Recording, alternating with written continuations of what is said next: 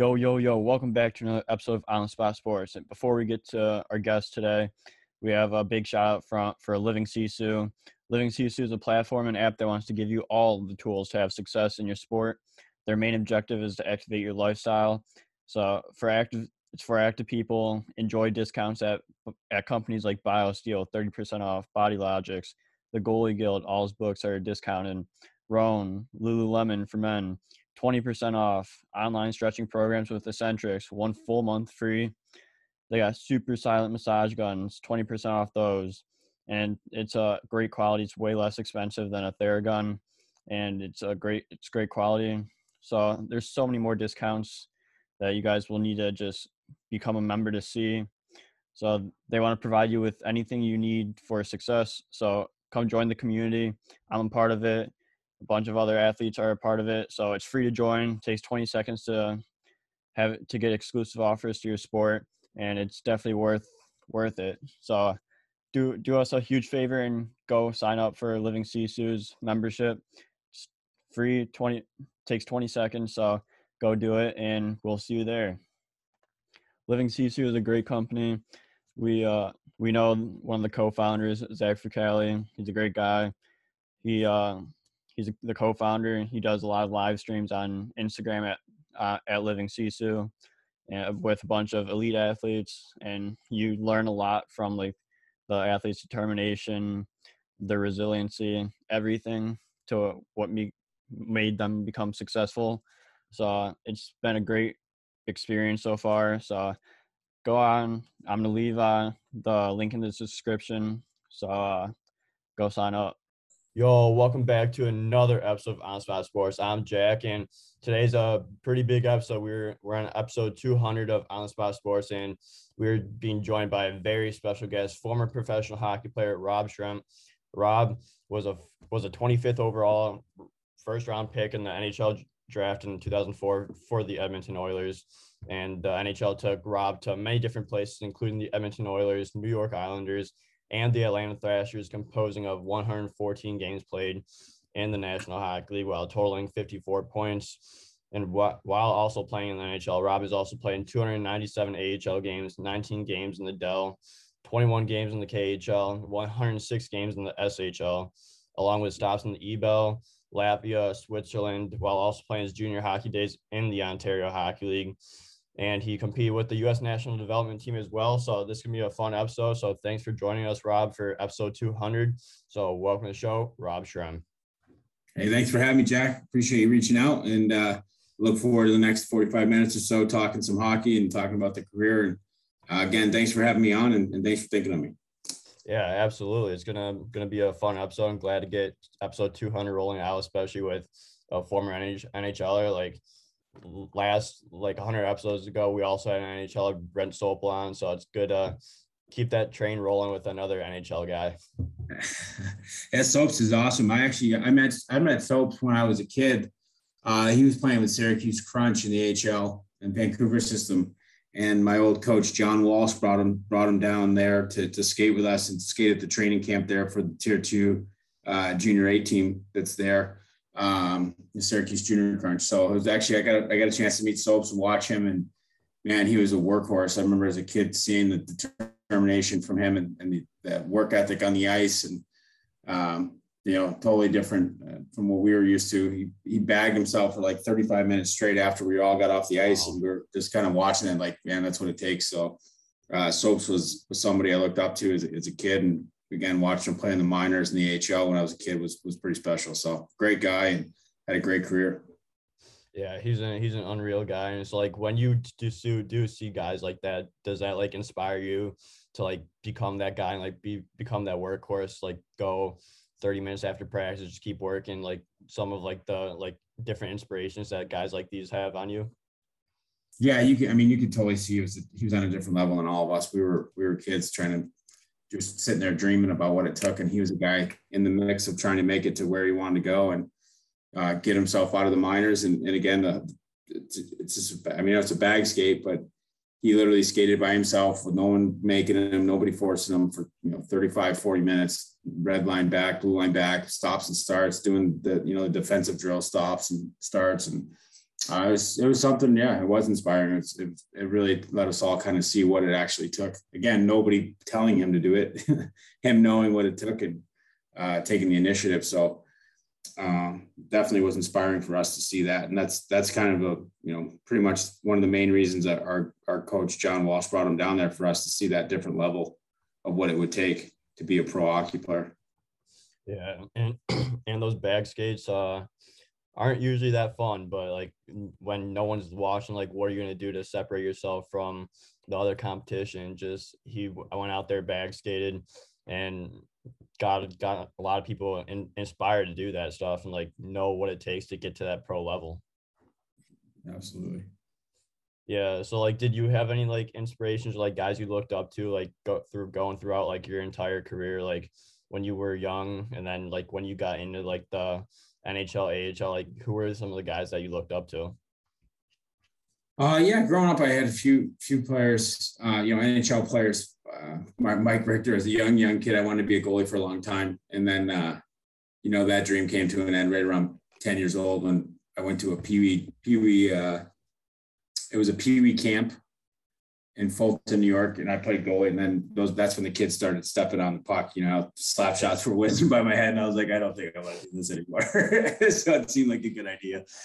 But then for Mark Messier, I remember taking his off-wing snapshot a million times as a kid, up against the New Jersey Devils. That was someone I always looked up to.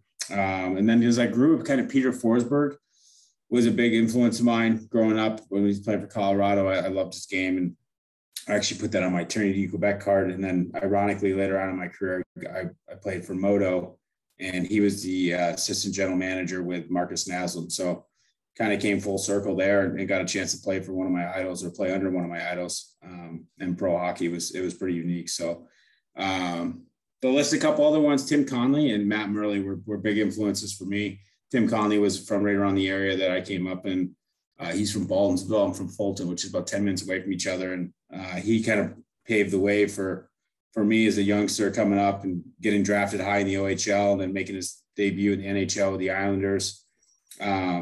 Someone I really looked up to. And then again, Matt Murley, he played for the Syracuse Junior Crunch. And I used to go to every single one of their games, at home games, and watch them play. And he was really dominant and just a really good hockey player, super smart, super skilled, and super competitive. So those guys were the guys that kind of, again, growing up as a kid, I idolized and looked up to and then tried to emulate. Yeah, that's unreal. And like once you see like those guys in action, like it inspires you, like we talked about earlier, and it inspires you to like be that person and like know what it takes to get to the next level and just do like all the little things. Because when you look at the game, like the small details and like what you do outside of the rink or like after practice is what really like gets you to that next level. Absolutely. Yeah. It's everything all encompassing. So it's important it's not just the hockey piece, it's all the other pieces of it as well. Being a good pro and putting in the work ethic when nobody's watching. And, back in those times, there wasn't social media. So there was no like filming your workout or filming your practice and showing everybody. It was in kind of you to look in the mirror to say if you want to do it or not. And that's, that was important back then. Yeah, absolutely.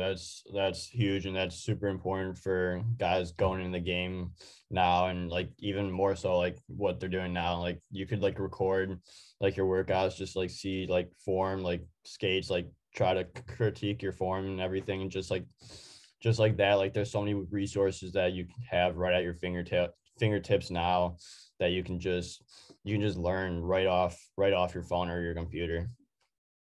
Absolutely. Yeah, I think it's such an era everybody, all of us grew up with in this era, I should say, growing up with YouTube and the how-to on YouTube and whatever it is that you want to learn, you can learn now by an educational video. And now it's even getting more powerful with being able to use your own video, right? Bring your phone on the ice or have someone record and you can kind of make corrections really fast. So it's something we didn't have growing up. And it's not to be an old guy, and I think it's super powerful, and that's why the game's kind of evolved so much. And you see the skill and the development of players at such young ages these days. I mean, it's the power of all these tools that have come into the fold. And the access to information, how fast you can get it. I think me growing up, I get to watch like Sports Center in the morning and see maybe 3 minutes of highlights. Or now you got the NHL app, you get to watch all the recaps of the games and all that good stuff, and so much more information now. So I think, the game's evolved a ton. Even Wayne Gretzky says it. The way that these players are now, how fast they are, how skilled they are, and it's amazing to see. So games come such a difference, and goaltending, not to miss out on the goaltenders, but the goaltending's evolved tenfold as well. So it's a great game. Yeah, it's definitely changed, and like everything just keeps developing every year. It seems like the game just starts getting faster. Like players are making plays quick, getting off plays quicker. Like everything, like every year something new changes, and the game just keeps evolving every single year.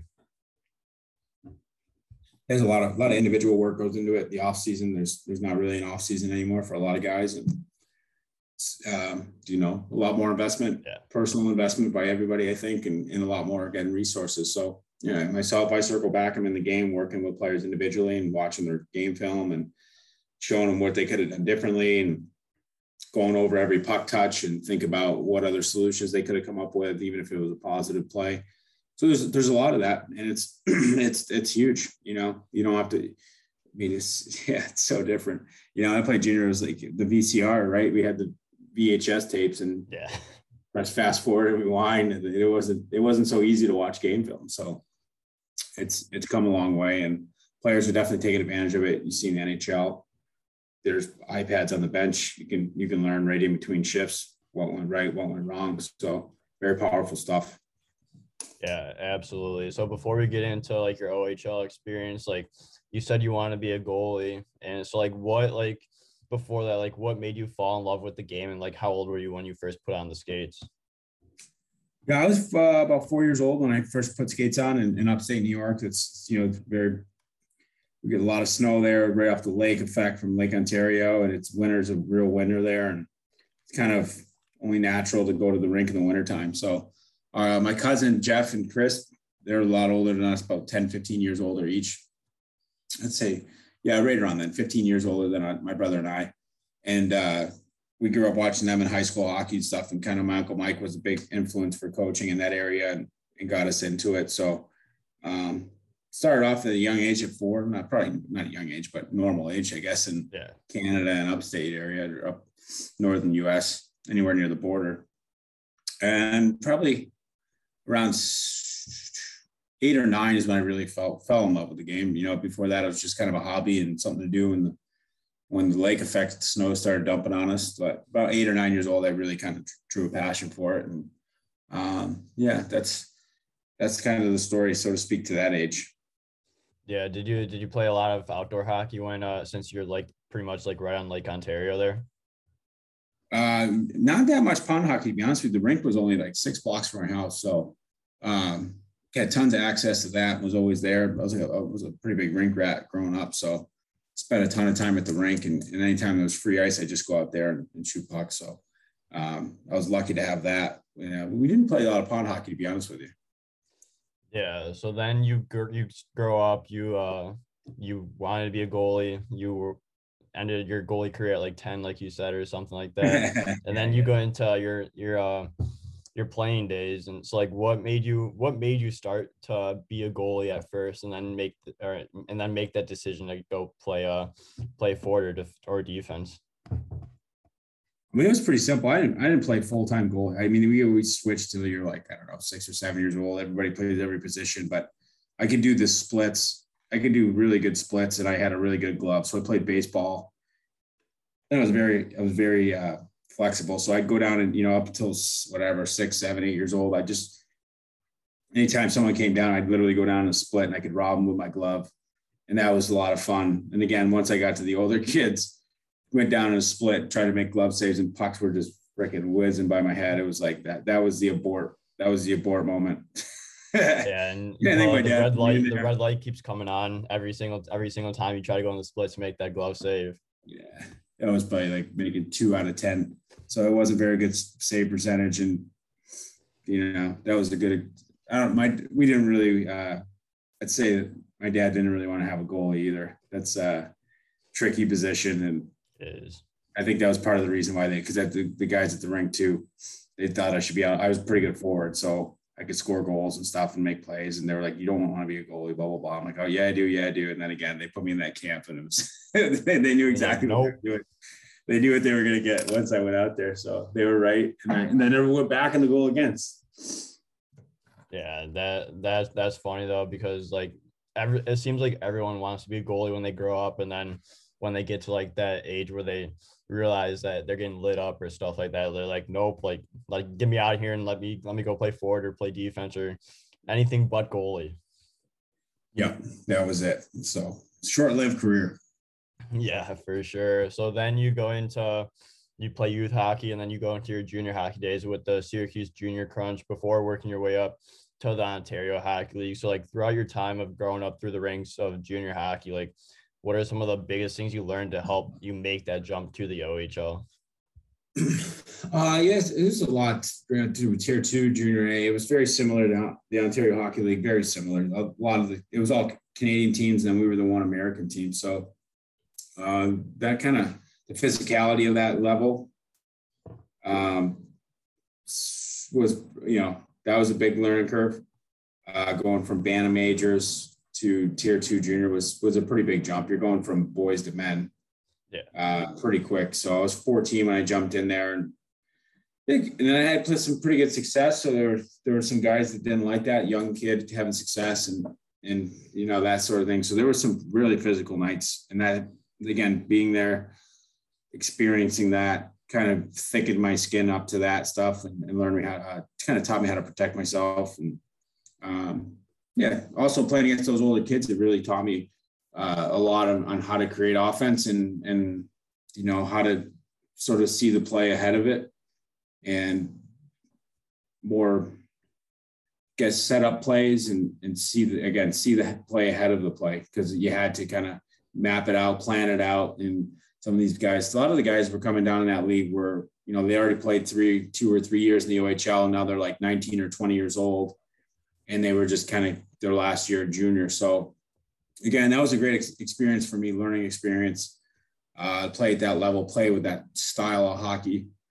At that young age, it gave me the, kind of the base that I needed to go play up in the OHL at 16 years old. So it was great. It was a great opportunity because a lot of junior teams all over the U.S. wanted me to come play for them. The U.S. national team wanted me to play for them.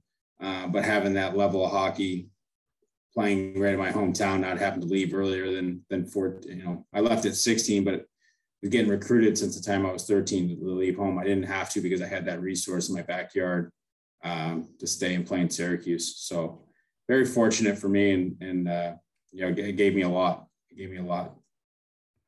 Yeah, absolutely. So then like throughout like the time you are like 14, 15, 16, like you're facing men like 18, 19, 20 years old. So like what do you do in the off season to like help prepare yourself for that physicality and just like get that experience playing so young to be able to just work through the physicality, like it's coming, and just being able to stay strong on your feet and be a big guy up front? Yeah, it was, worked with this off-ice season gym, the Strides of New York. They were awesome. Mike and Joe Dericola, this gym. So they helped me get prepared to play at that young age and kind of get my body going in the right direction, off-ice habits and that sort of thing. So it wasn't huge in that time at that age. It wasn't like everybody was doing it. So it was something of something new to me, but also in the summer times, I stayed on the ice I never came off the ice until I went to the OHL. After the OHL season, then you start to realize you need a little bit of downtime after the season. Yeah. But up until then, I would be on the ice as much as possible. The rink, again, was 6 blocks from my house. So I spent as much time as I possibly could there. And I always was ready to play no matter when it was during the year. I always had, my game sort of dialed in. Again, as much ice as I could possibly get, I would take. So just kept my game fresh, stayed on the ice, and again, Strides in New York, Central New York. Mike and Joe Dericola were what I did. Yeah. So then you begin your career in the OHL, where you went from being with the Mississauga Ice Dogs before joining the London Knights. Like, what was your OHL experience like in Mississauga and then London? Like overall, like what was your OHL draft? What was your OHL experience like? Yeah, it was interesting. I played and I got drafted first overall, and a lot of attention and playing in that league and playing in front of, that was the first experience to play in front of buildings with a lot of fans. We didn't have a lot of fans in Mississauga, but on the road, there was some buildings, that have 7, 8, 9,000 fans. It was something new, and it was like very exciting. And learning the pecking order of junior, the vets, and getting first experience getting kind of shit on as a young guy, and whatever the it's not hazing, but the pecking order. You learn your role, you learn your place, that sort of thing. That was the first experience at that level. So it was, first year was definitely a learning curve. And, a lot of it is, as a young guy, it's trying to dodge the hurdle of the vets. It's basically what you spend your first year doing. And then after that, it was pretty cool. So, it was a great experience. Got a chance to go to London, see that, play in front of those fans, and play in front of, a big packed building every single night, treated like an NHL player at a young age. And then winning a Memorial Cup in the city. There was a lot of great emotions that went into playing the OHL. So it was a whirlwind. It went pretty fast, but there was a lot of good and, a couple bad things, but that's shaped me as a player, shaped me as a human. Yeah, absolutely. It's like throughout like that time that you have to you're finding your role. Like finding your role is super important, especially when you're going up the ranks in hockey in the professional world. It's like what was it like what was it like finding that role and just being able to do whatever you can for that role once you found like where you belong? Yeah, once you get into a rhythm and you find my coach told me in junior, Don Kernan told me, every league you go to, it's going to take 10 games to figure out the patterns and sort of find your place. So once you find your place and you find your patterns, you see the flow of the game, you start to get into a rhythm and you start to find yourself. It's, you feel confident. You feel like every time you're on the ice, you can do something. So it's, it's tough. The first time it happened pretty much to a T. I didn't score my first goal in the OHL for like 10 games. It was right around there, 8 to 10 games. I didn't get one goal. I still had, in 10 games had like 13 points, but I didn't have any goals. So it took me a minute to figure out the scoring areas and the trends and again, the patterns, where to get open, where to shoot from. But after that, you start to get your confidence and you start to kind of get back to like when you were playing junior, playing even younger than that, dominating the games and making plays and seeing the plays ahead of it. And, once you get to that confidence level, it's such a fun league to play in, and, playing in front of a bunch of fans and all that stuff. It's a cool experience to be a teenager and have that, again, almost like a professional atmosphere. It's a ton of fun. Yeah, absolutely. So like, I think that all comes with experience. Like you said, like that 8 to 10 games, like you said, like you just got to feel comfortable at that level and or get more comfortable, as you're not going to be very comfortable still to like maybe like 15, 20 games, but like just finding that path where you're at least a little bit comfortable to just be able to put some pucks on the net and score a goal and do your job. Yeah, and then you become relied on, it feels good too. You get relied on from the team to produce points and be a factor. So it's a lot of stuff that goes into it. It's such a, growing and development kind of roller coaster. Once you find your groove, then there's other pieces of it. Learn what it's like to be in the pecking order, learn your place at the table, and then learn your place on the team. So it's all encompassing. And again, at that age, it kind of shapes you as a human and as a player. So it's an exciting time, it really is. Yeah, absolutely. So what were some of your favorite memories throughout your OHL career? And like, I know you won a Memorial Cup that in one of the years in London too. So like, what was like winning that Memorial Cup? I'm sure that was one of your favorite memories from the OHL. Oh yeah, 100%. Doing it in London in front of the home fans and winning against Sidney Crosby. There was so much attention in their team and who we had in our team. So the biggest thing was probably doing it in front of our own fans, doing it at home, get to really enjoy that, feel that energy throughout the whole tournament. And it's right until the end when we got a chance to raise the cup. It was truly special. So that was the highlight for sure. The group of guys we got to do it with, we went out there and did it like, as brothers and stuck up for each other, showed up for each other, and right from the drop of the puck in the first game of the season to the end. So it was a really special experience. Yeah, and those are what you live for, those championships, those memories, and just being able to have those memories forever, especially like winning a Memorial Cup. Like, not a lot of people get to raise a Memorial Cup and say that they won in the OHL. Yeah, it's a tough trophy to win. It's a small window. Yeah, really, of your career.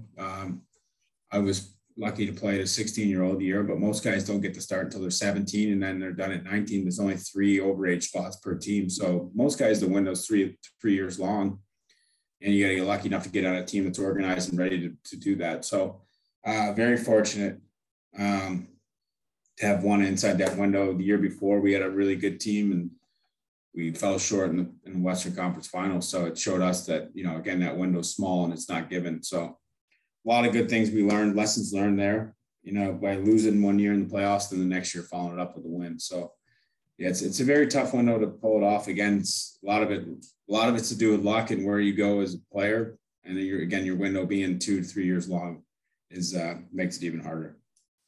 Yeah, absolutely. So then throughout like your OHL career, like you were also a part of the U.S. national development team. So like, what was it like being a part of that national development team and then getting that shot to represent the U.S.? It was great. Yeah, it's always an honor to get called to your country and play in that tournament. This World Juniors tournament is huge and very well regarded and very well, it's watched by every major team in the league. If you think about it, everybody's watching that, scouts wise, and comparing the players all, and Ovechkin being there. And then my first year in North Dakota, it was stacked. I mean, that was Canada's, probably one of Canada's greatest teams of all time. The 85 birth year, they were stacked. So it was awesome to get a chance to first play for my country. And then the second piece of it, obviously, as an individual player, getting a chance to gauge yourself against some of the best in the world, well, the best in the world from every country, really. It's a great honor, and it's a great test. So it's great to get that too. And it's also like a little change of pace in the middle of an OHL season. You go and play in this totally different style of hockey tournament. Very unique, and it's awesome. It gives you a lot of pride to be picked on that team, because they only pick 23 players, and to be considered one of them is always an honor. Yeah. So like, what do you learn throughout like all those experiences in the World Juniors, especially when you're playing against guys like Ovechkin and just top guys in the country and top guys in the nation? Yeah, I think it's interesting, to see at that age, everybody has their own style. Everybody has their own way they play the game. And going into that sort of tournament, you only know some of these people through articles or what people have said or what people have wrote. So get a chance and that opportunity to get, face them and be on the same ice surface as them is it's pretty special.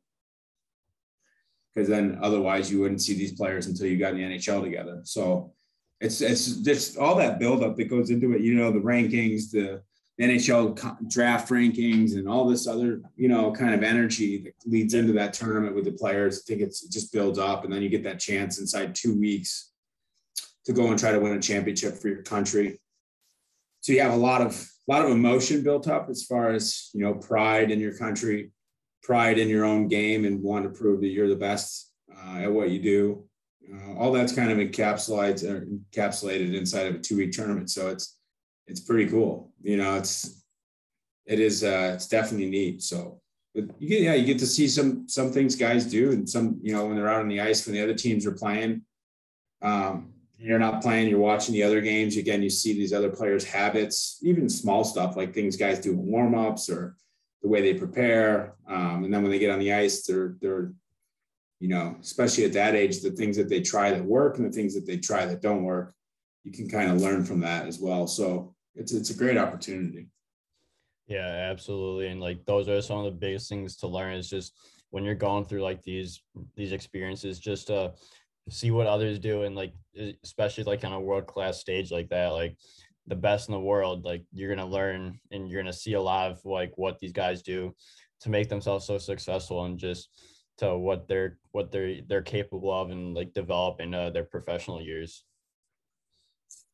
Yeah, definitely. I think see some of the players that what they were doing at World Junior still works in the NHL, so they had it figured out early. Yeah, yeah, absolutely. So I want to get into your pro days here a little bit. So in 2004, you were drafted in the first round, 25th overall in the NHL draft, chosen by the Edmonton Oilers. So what was it like to get drafted by the Oilers, and like what was your first reaction to getting drafted? Yeah, it was definitely it was great. I had a lot of people in the stands. Around 100 plus people came down from around my area where we live. It was great. So the name got called and everybody stood up and cheered, and it was a great day because there's a lot of people that had been along for the ride the whole time, growing up playing. Some were from my squirt days. Quazales, Zinsmeyers. I want to forget names. I'm not going to go on a name list because I can name like 100 people. So, but there were some great people there. Harash just came down. It was awesome. So just to get drafted, kind of from 14 years old up was really, that was the focus, was get to the NHL draft and get picked. So it was an exciting day, and it was kind of rewarding in some sense, with the work we put in as a group, as a family, paid off up until then. So a lot of emotions and excitement and nerves. You never know where you're going to get picked. I was ranked in the top 10. So thought that would be a thing. And then, so there was a lot of stuff that went on that day. So it was good to finally have my name called, and, interested going to the West Coast with the Edmonton Oilers. And it was an interesting pick too, because they were more of like a physical crash and bang sort of hockey team. So kind of right out of the gate, it was a little bit like, oh, I wonder how I'm going to fit there. But all that emotions, it's all wrapped in one day. And then after then, you got to figure out how to make the NHL club. Yeah, absolutely. It's a great day when you get drafted, but then you got to work your way up to the NHL, which you did in 2006, 2007, when you started your professional career. You got to play in one game with the Edmonton Oilers, as well as 69 with the Wilkes-Barre Scranton Penguins in the American League. So what do you have to learn that first year of professional hockey if you're going to stay in the NHL? Yeah, there's a lot that goes on. The year before, I had big success in junior and had a ton of points, and then you get the pro, and it's, everybody in the AHL is, I'd say, like, 75, 80% of the league is literally just one thing away from being in the NHL. Yeah. It's not a huge drop off. It's doing one thing better. So it was a lot tighter, a lot tougher to score, a lot more desperation, and playing the AHL made you realize that it's a job. This is what people do for a living. You got guys in your team with kids and families, and it's no longer a joke anymore. Not a joke, but like, in junior, you're talking about stupid stuff in the locker room, and screwing around, and you're teenage boys. And that moment you walk in the AHL locker room, it's like, okay, this is a man's game. This is no longer boys just being beauties and, doing it for the boys and all this shit. That stuff's out the door, and you're talking about, it's a livelihood. So yeah, it was a quick learning curve for me. It took me a minute, but same thing, 10 games. It took me 10, 15 games to learn the patterns there and kind of find my place in Wilkes-Barre. And we had a great group, had a great veteran group, Dennis Bonby, Wade Brookbank, a ton of great guys that looked after me, and sort of, they weren't as harsh as the junior boys. It wasn't so much of that shit. It was more teaching you how to be a man and teaching you how to show up to the rink every day to work, even when, things weren't going good. So it was a great learning curve, and it's tough. Everybody's fighting for their life in that league and for their career, and they'll do anything to get up to the next level. So you have to learn that that's the reality of it. Even if you're a first round draft pick, it is not going to be given. It's earned. So I didn't get my first game until, last like game 81 of the season. So I guess that was, kind of the message from the big club as well. You're really going to have to earn it, and they weren't going to give me anything. So good life lesson, because that's the way it goes in real life too. Yeah, exactly. So then you make your NHL debut on April 5th, 2007. So can you take us back to that day and like what it was like to skate in the pregame lap, like pregame warmups, like take that first lap? And were you nervous or excited? Like what were some of your emotions throughout that day? Yeah, super, super nervous. You just have this thing like the NHL is super, super league, and Yeah. everybody's unbelievable. And you kind of wonder, how's this going to go? Like, how are you going to fit in first game? And especially when you come up in your first game and it's game 82, like everyone else has already been there and been around, knows, it's a lot of veterans, but like even in the course of a season to come in at the 81st game is kind of crazy. Everybody has their routines, everybody has their patterns, blah, blah, blah. So it's nerve wracking, and trying to, as a rookie, not screw up everyone else's, routine, and try to stick to your own at the same time. And it was nerve wracking for sure. It was hard. The first couple of shifts was just minds all over the place. You're super excited. It's the first game. It's a lot of nerves, a lot of emotion. So, it's tough to handle. Keep it under the wraps and stay calm, so to speak. But it was exciting and it was awesome. It was an honor to finally put the sweater on. It was great. Yeah, absolutely. So, like, what did you have to learn about the quickness of the game at the NHL level, especially those first few shifts? Like you said, like your mind's going literally everywhere because you're excited, you're nervous, you don't want to screw up play, and like you have so much on your mind. It's like, what was that learning curve like, and just learning the quickness of the game at the NHL level? Yeah, it was super fast. We played the first game against Minnesota. Marian Gabourik's out there just absolutely buzzing around with speed that I'd never seen before. You never seen speed like that before. So it's just knowing that there's guys like that around the ice that could strike at any moment. You got to be really responsible and aware of all the players that are on the ice. Again, the players are super elite at that level. So there's not much time for lapses in your thinking or, your awareness. So just being aware all the time and conscious of who's on the ice. It's when you're, again, first game is game 81. That's what you're thinking about when you're coming through the course of the season, start the season up there. You're probably thinking way differently. Like you would think more like, who am I going to pick apart versus, oh shit, Gabourik's on the ice. You know what I mean? Like there's a totally different mentality, because you don't want to be the guy when you're that guy coming in at game 81. You don't want to be the guy that gets embarrassed. But when you're the guy that starts the season, you start building confidence through the course of the year. By that time of the season, again, you're thinking totally different. You're like, who am I going to pick? Okay, you know what I mean? That's the defenseman I'm going to pick on tonight. Or Gabourik's cheating for a breakaway, I'm going to take advantage of this. It's a totally different mindset when you have that confidence level versus a call up and nervous as hell. Yeah, absolutely. But then you finally find a spot on an NHL roster in 2009. So like December 12th, 2009, you scored your first NHL goal. So do you remember how it happened? Like, was it like getting that first NHL goal out of the way?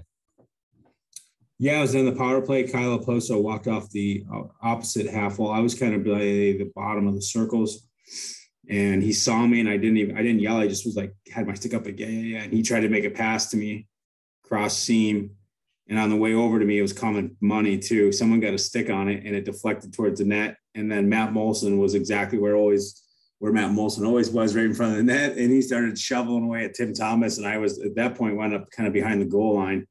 And Matt squeaked that thing loose for me. And I was behind the goal line. I bounced it off Tim Thomas's back of his skate. And once I wasn't sure because Matt was digging in there. So wasn't sure if there was going to be a whistle, or whatever, interference on the goalie, blah, blah, blah. No whistle, goal counts. And then I just kind of celebrated pretty hard. And a couple fist pump. And then I jumped into Mark Streit's arms and I almost dislocated his back, how hard I jumped into his arms. So I was maybe a little bit overexcited, but that was a long time coming. And I was super excited to finally see that puck go in the goal at the NHL level. Yeah, good to get that first goal out of the way. And like what better goalie to score on than Tim Thomas? Yeah.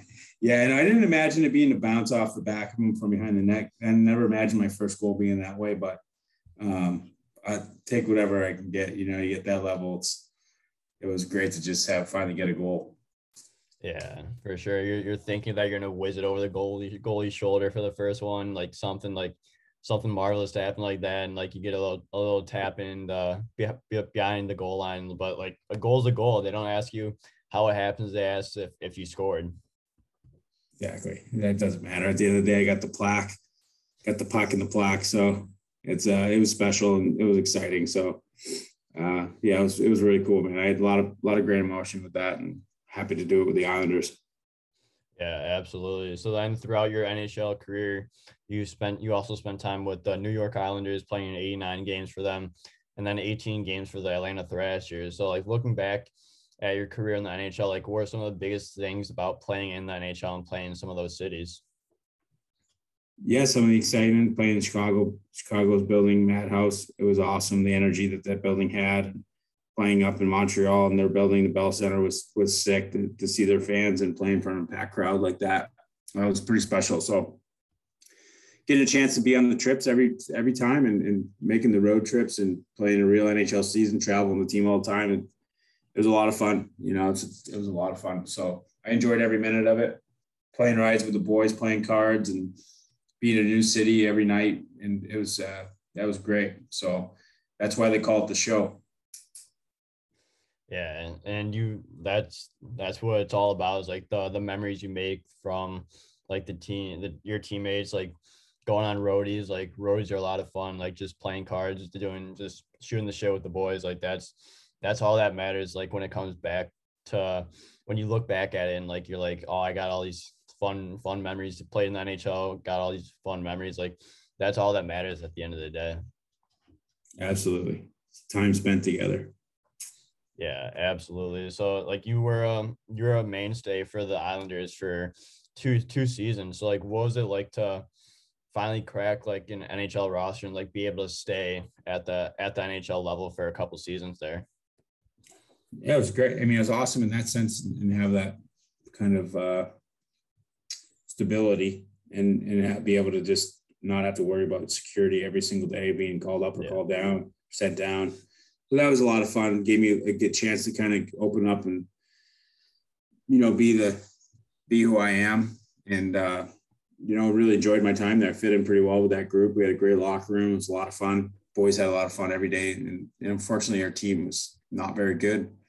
Weren't winning many games, which sucked. But as far as the group and getting a chance to be at that level every day, practice every day, be on the road trips and bond with those guys, it was a ton of fun.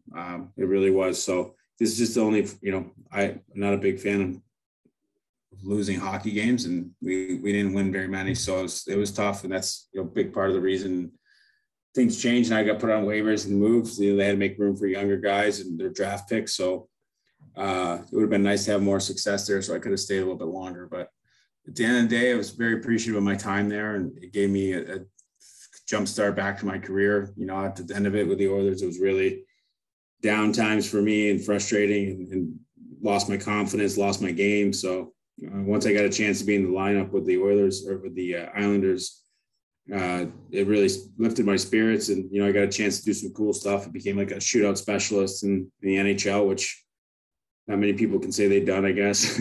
Yeah. But yeah, it was great. Got a chance to showcase my skill a little bit. I scored a couple of really nice goals and made some good plays and proved that I could play there. And that was what was important to me, because it was getting to a point with the Oilers where they got me down low enough where I didn't believe in myself anymore. So it was an uplifting time and carried me along for many years after in pro. Yeah. So looking back at like your NHL career, like what are the biggest things you wish you did while you were playing in the NHL? Like looking back at it. What's the question? What were some of the biggest things that you wish you did while you were playing in the NHL, looking back at your career? I'm not sure, to be honest with you, what I would change. Once I got a chance to play there, I was happy with, you know, how I produced and how I, you know, handled myself as a pro. And And I don't have any regrets in that regard. Maybe I would have asked for a trade sooner. At least you didn't have any regrets or anything like that, and like you're out there being a good pro, and because that's what it all comes down to, is just being a good pro and just doing everything you can to make sure you are that good human being, and just being able to be up there and play in the NHL. Absolutely. Show up every day for your teammates and show up every day for yourself is all you can do. So I can say that I did that every day, and I'm happy with the work that I put in to be there and stay there. And, there's not much I would change. Again, I think I said I would ask for a trade earlier. That's about it. Yeah. And like you said earlier, you're a shootout specialist. Like, what was your favorite shootout move that you put on throughout your professional hockey career? I didn't really have a move. It kind of seems that way if you watch my shootout package, but I came down every single time with a clear mind, and I would just the only thing I would do is I would sell a fake really early, and just to see what kind of reaction I would get. And then every move I made after that was always kind of on the spot. So a lot of times the goalies gave up the same thing. They'd make the same mistake. So I just captured on the same mistake and take advantage of it. A bunch of low blocker goals.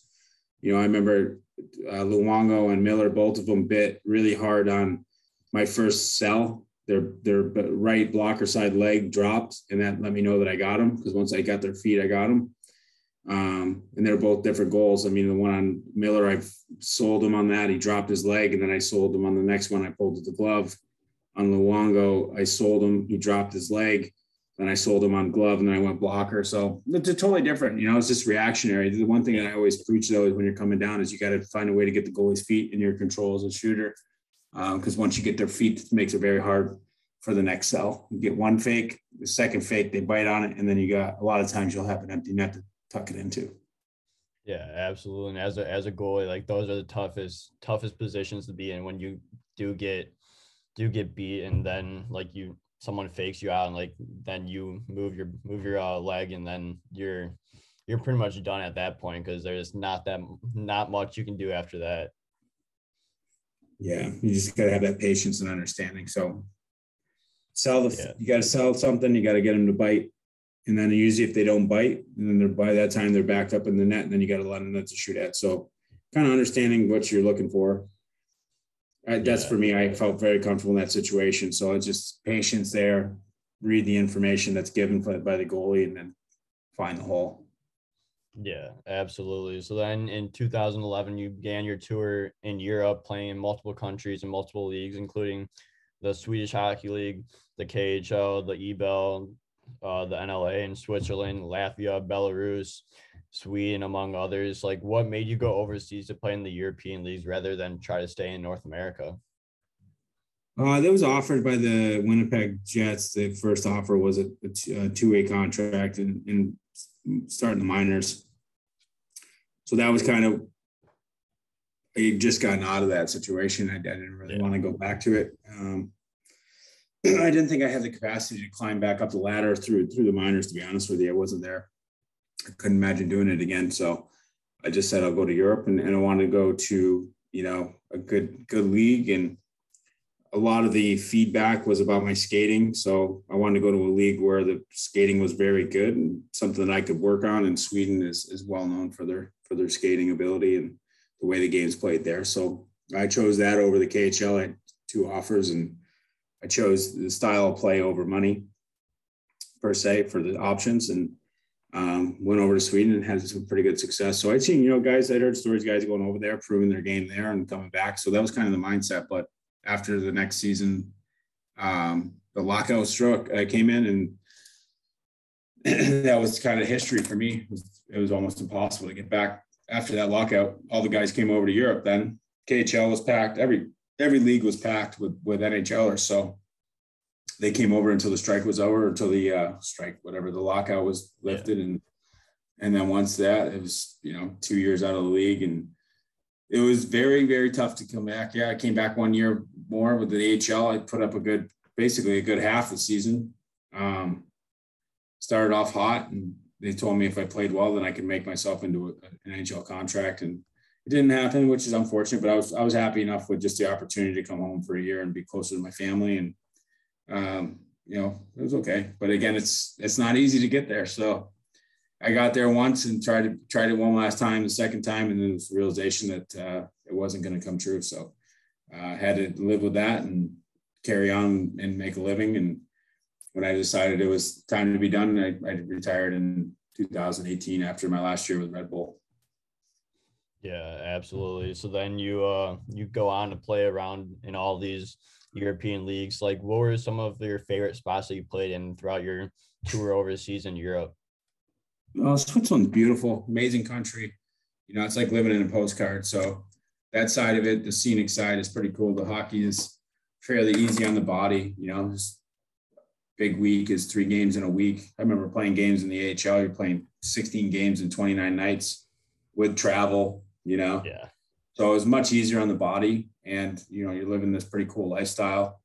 Mountains, going up on top of the mountains and have beautiful views and go for walks and hikes in the forest. So I really enjoyed Switzerland and Austria. They're both kind of the same in that lifestyle sense.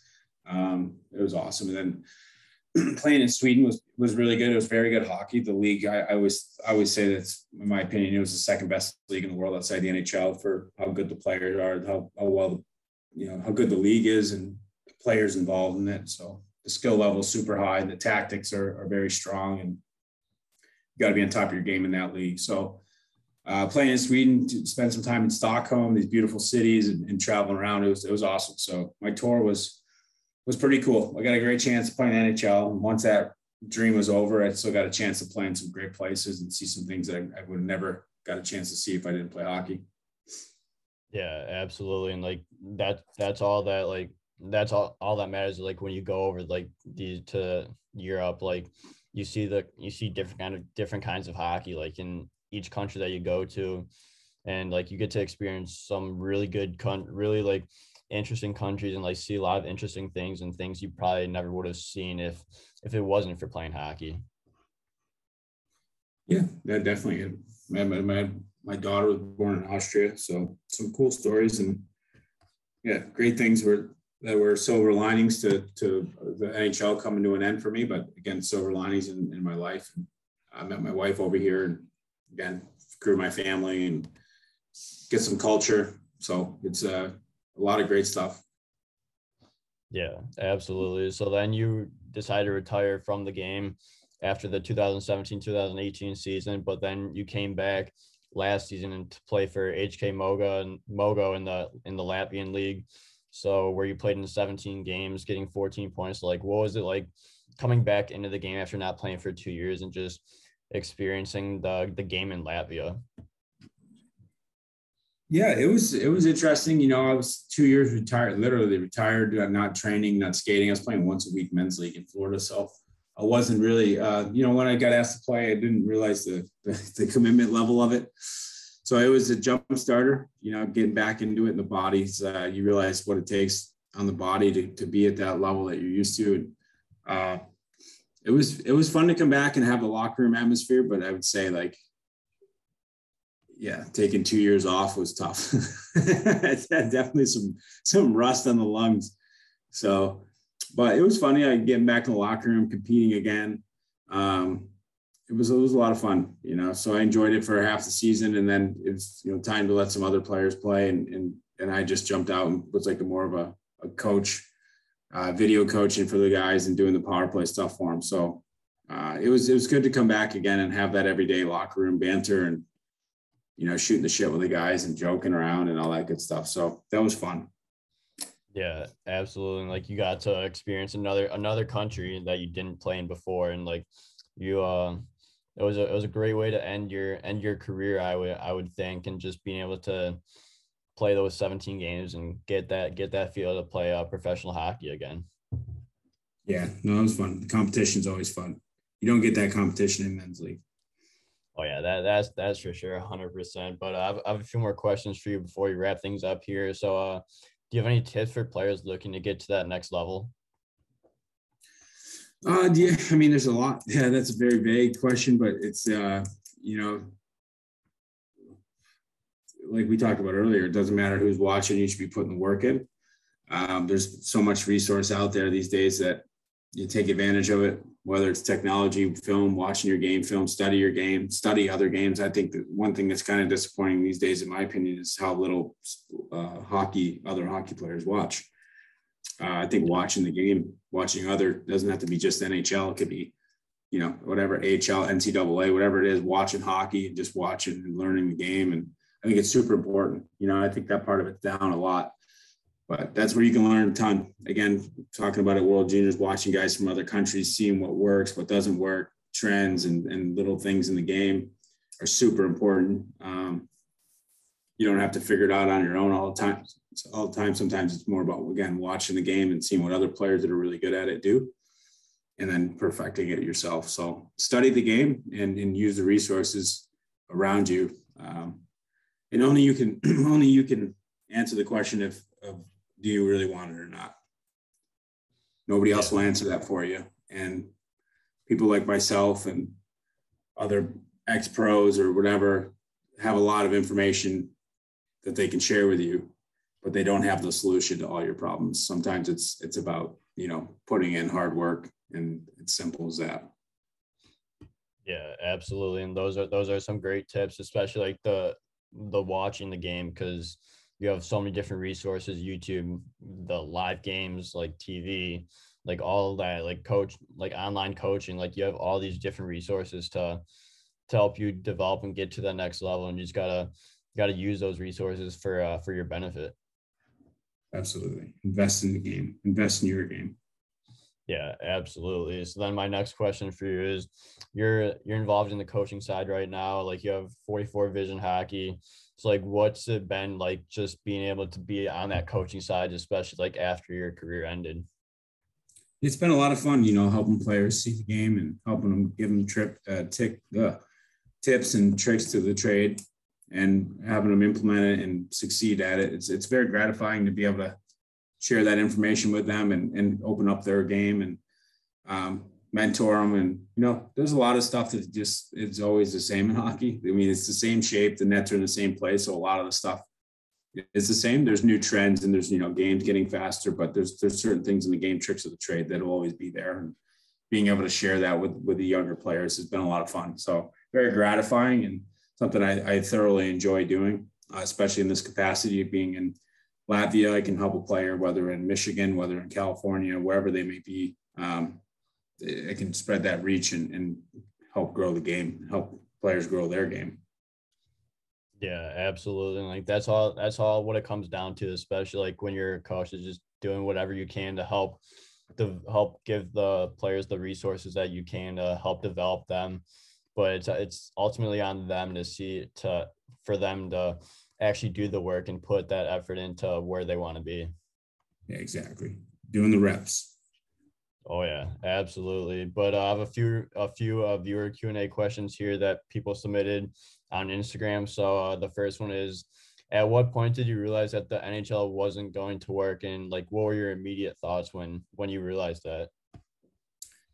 Yeah, once Winnipeg got sold, or Atlanta got sold to Winnipeg, was kind of my eye opener in the conversations there. So it seemed like that it was going to be at a stall. At least it was frustrating, and I thought, I really, in the time that I had, produced pretty well at the NHL level. Wasn't kind of used to wasn't given what I was used to as far as senses, maybe rope or ice time. I really played in a reduced minutes role coming out of London.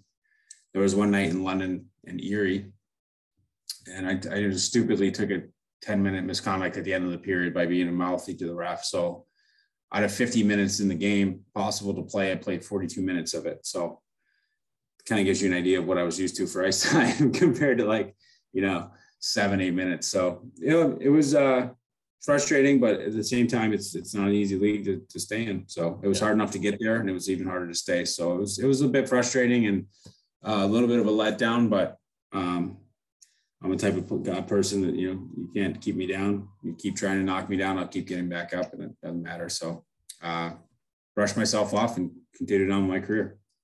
Yeah, you got right back up and began your career in the European leagues. Like, you're still playing at a high level there, and you're just just get right back up and get back to work. That's right. And then the final question for the viewer Q&A is, what's your favorite pump up song? If you're trying to get a little lift in, like pregame warm up, like what were you listening to? I don't have one.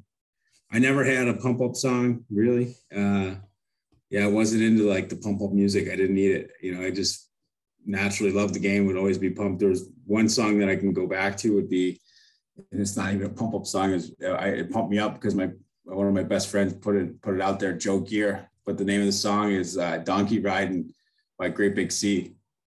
I love it. It's not even a pump up song. People are going to look it up and be like, what the hell is this? But I don't care. Joey Gear brought it into the locker room, and I loved it. I remember being 14 years old, 15 years old, jumping around the locker room with this song. So, hey, but you get pumped up just for being at the rink and being a rink rat. Like that's your pump up music right there. That's all I needed, man. As soon as I came in that building, it just was my atmosphere. I loved it. I love being at the rink. Still am a rink rat, so I love being in there. It's like that's where I love to be. Feel the most comfortable inside of a rink. Yeah, that's unreal. But Rob, this has been a lot of fun. Thank you so much for coming on the show. I really appreciate your time, and I look forward to following your work the rest of the way. Thanks, man. I appreciate it, Jack. Hope you all the success. And again, thanks for having me on. Thanks for thinking of me, and best of luck. Anytime you need anything, let me know. Reach out. Yeah, sounds good. I appreciate it, and thank you once again for coming on. Take care, buddy. See ya.